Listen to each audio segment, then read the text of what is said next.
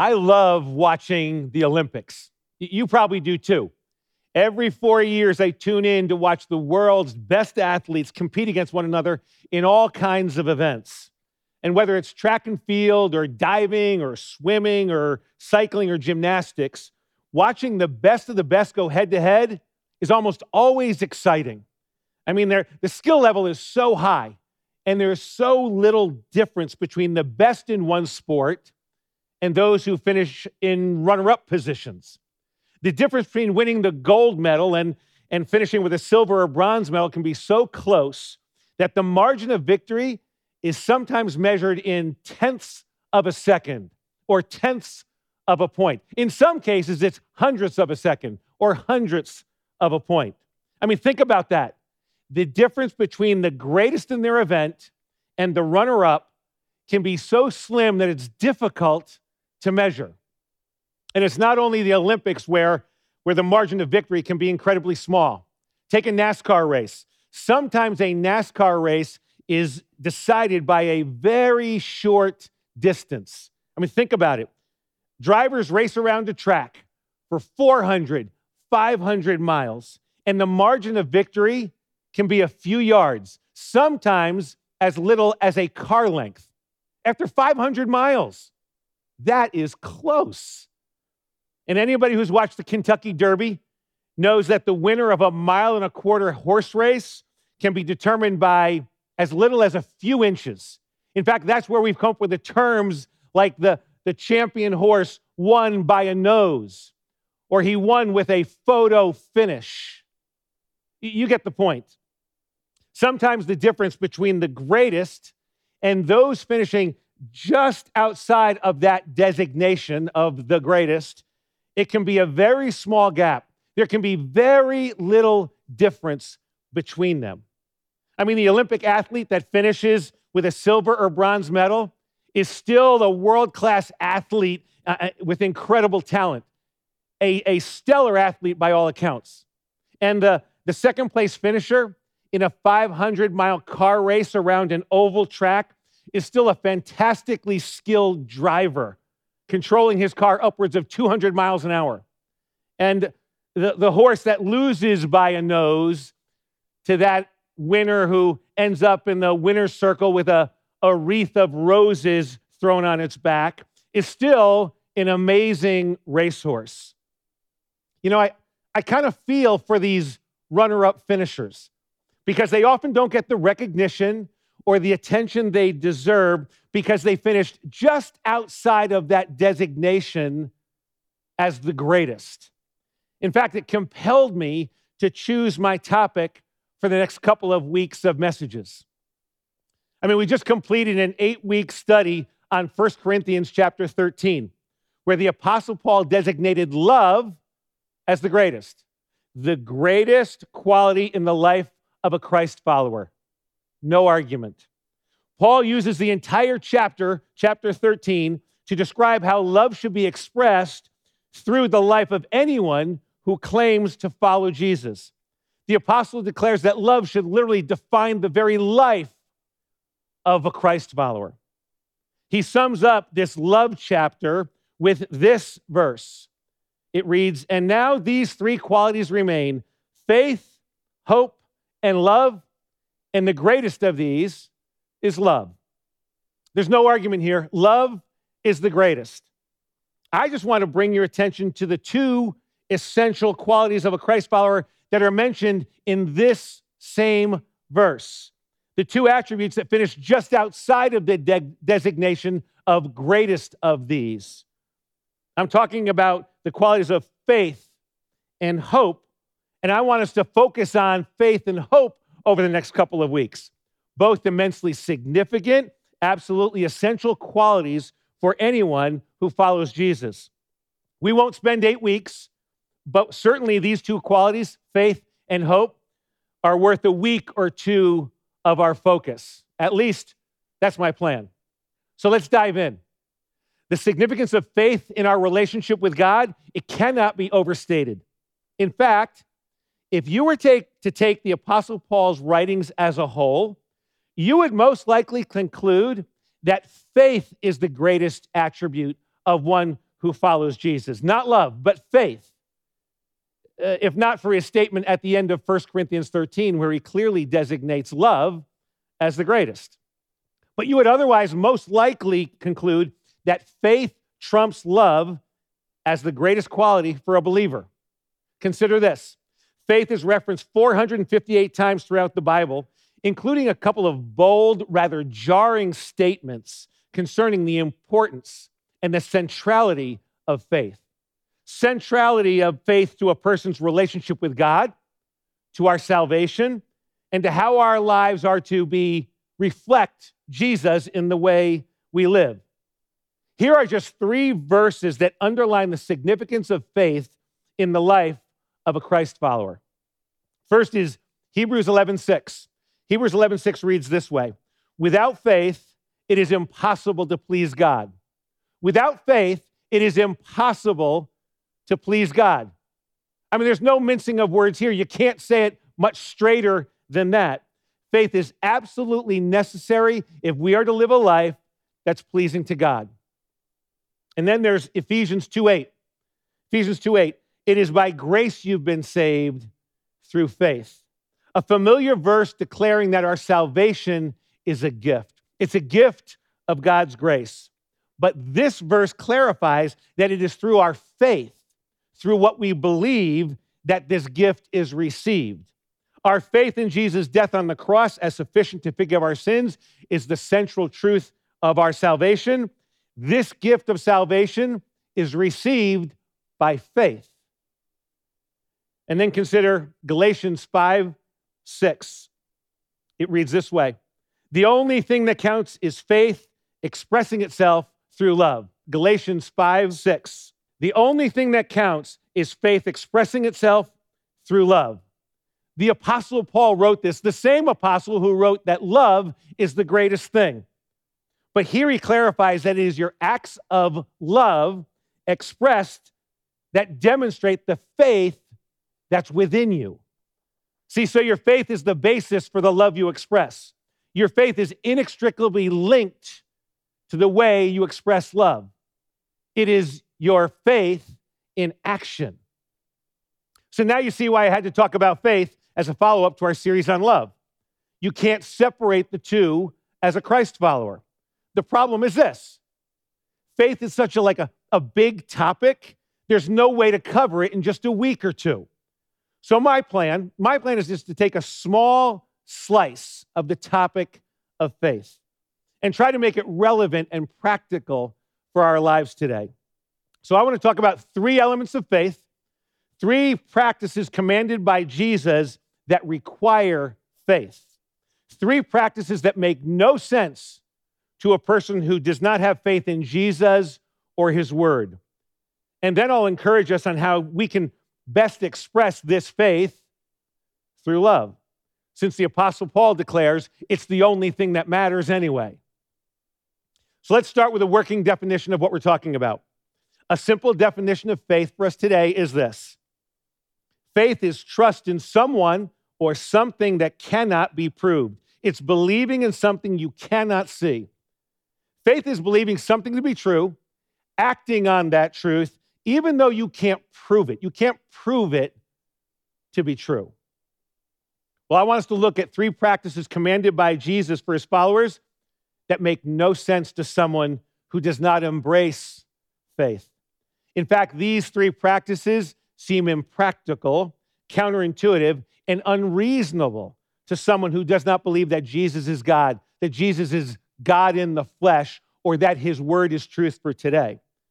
Those of us who have faith in Jesus, see, we believe that God's word is true. It is truth for today. We believe his ways are higher. And in circumstances where our thinking and God's thinking differs, we defer to him as the ultimate authority, knowing far better than we, because his infinite wisdom is superior to our faulty, incomplete, and finite thinking.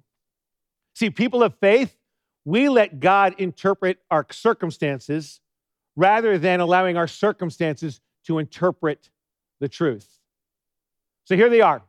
Here are the three practices Jesus commanded his followers to obey that require faith. Again, they make no sense to someone who does not believe, who does not have faith, but are foundational to those of us who follow Jesus. Jesus taught this, that prayer is a lifestyle. He taught that it is greater to serve than be served. And Jesus taught his followers to love everyone, even those who do not love you back. Jesus commanded and modeled these three practices as normal behavior for those who have faith in him. And more than countercultural, these practices are considered downright foolish or unreasonable to someone who does not embrace the faith we have. Pray, serve, love. Three faith practices of a Christ follower. Let's take them one at a time, and we'll see how Jesus taught and modeled these faith practices so we can represent him in a way that expresses our faith through love to a watching world. So Jesus modeled the life of prayer while he walked the earth here for 33 years. Scripture tells us that he often got up early in the morning while it was still dark to be alone and pray with his heavenly Father. He prayed in such a fresh and personal way that his disciples begged him to teach them how to pray like he did. He modeled a prayer life that was born out of relationship to God rather than duty to God. A relationship with God rather than duty to God. Big difference. It both intrigued and inspired those who hung around him. Jesus not only modeled prayer as a lifestyle, but he taught on the power and necessity of prayer in the life of anyone who has a relationship with God. See, even though this verse wasn't written yet, Jesus' life demonstrated a rock-solid belief in the truth that's found in James 5:16. James 5:16 reads like this: "The prayer of a righteous person is powerful and effective." The prayer of a righteous person, the person of faith, is powerful and effective. See, Jesus taught that prayers offered in faith can bring about healing, miracles, deliverance, transformation. Jesus taught that God hears our prayers and responds to the faith evident behind our prayers. On several occasions, Scripture records that God responded to people of faith who prayed by saying, "I have heard your prayers," or "I have heard the prayers of my people." And then God took action. Jesus taught that God hears and responds to our prayers. I need to remind you of how impractical and unreasonable the idea of prayer is to a person who does not have faith. The notion of a benevolent, loving God who actually listens to our prayers and responds, I mean, it's a far-fetched fantasy to someone who does not have faith. It's nonsense to someone who doesn't believe. At best, they see prayer as positive self-talk, a kind of mind game people play to calm fears or create a positive mindset so they can move forward with some hope and some energy in their life. And they'll concede that it may be valuable, it may be helpful in that respect. But at worst, they think people who pray are self-deceived, right? Speaking to some mythical supreme being who's either not there or certainly not interested. And it demonstrates a thinking built on false hope and fantasy and not reality. That is how illogical and how unreasonable prayer is and viewed by someone who does not embrace faith. But I'm here to remind you of how Jesus views prayer and his command to those who have put their faith in him, his command to develop a lifestyle of prayer. See, because Jesus believes, as do those of us with faith, as we read earlier from James 5:16, the prayer of a person of faith is powerful. It's powerful and effective. In fact, more than you know. Can I say it that way? This verse has more truth in it than you and I realize. And I'm here to declare that the prayer of a person of faith is powerful and effective. I learned this truth firsthand some years ago through the most unusual of circumstances. Unusual, but I assure you, absolutely true. A number of years ago, when my wife and I first lived in Fairfield and I served as a youth pastor at another church, we made friends with all of our immediate neighbors. As new people on the block, as the new couple on the block, we made it our mission to get to know all the neighbors, right? To befriend them, to serve them, to be a light for Jesus in the neighborhood. We became fast friends with most of our neighbors. Some came to the church, some didn't. It didn't matter. After a few months, we were shocked to find out that one of our neighbors was a witch. A witch. I'm not talking about someone who is crabby and cranky and no fun to be around, like, she's a real witch. No, I'm talking about a card-carrying, spell-casting, Satan-worshiping, demonically empowered witch. I mean, the real deal. One of our neighbors had been in our house many times. She had eaten with us many times. And we were becoming close friends with this woman, with this witch. And we had no idea. At the same time, she was becoming intrigued by the light that she saw in us. And through a series of circumstances, way too much to detail for our purposes today, another pastor and I were able to deliver this woman from the demons who had bound her, from the evil spirits who had possessed her. I mean, Jesus freed her. Jesus freed her, just like you read in your Bible, right out of the Gospels. It was amazing. It was awesome. Watching the power of God vanquish the evil spirits who had controlled this woman for decades. I mean, Jesus freed her, saved her, and put his spirit inside her. I mean, she was a new creation. She had gone from darkness to light, from death to life, right before my eyes. Probably the greatest faith-building experience of my life. And she became a close friend of ours following this transformation. Partly because she was so thankful for her freedom, and partly because she had so much to learn. She was so eager to grow. She had been in darkness for so long. One thing we did with her right away was to help her renounce and undo the evil she had done previously under the direction and power of these demonic spirits. So we destroyed amulets, crystals, altars, all kinds of items and books dealing with the occult and witchcraft. I mean, it was a real eye-opener for this new youth pastor. We also had her renounce and undo any curses that she had put on people. I mean, a long list of people. Curses to oppress people and bring misery, pain, brokenness, and strife to people. Anything to steal people's hope and kill their joy. I remind you that the enemy comes to steal, kill, and destroy.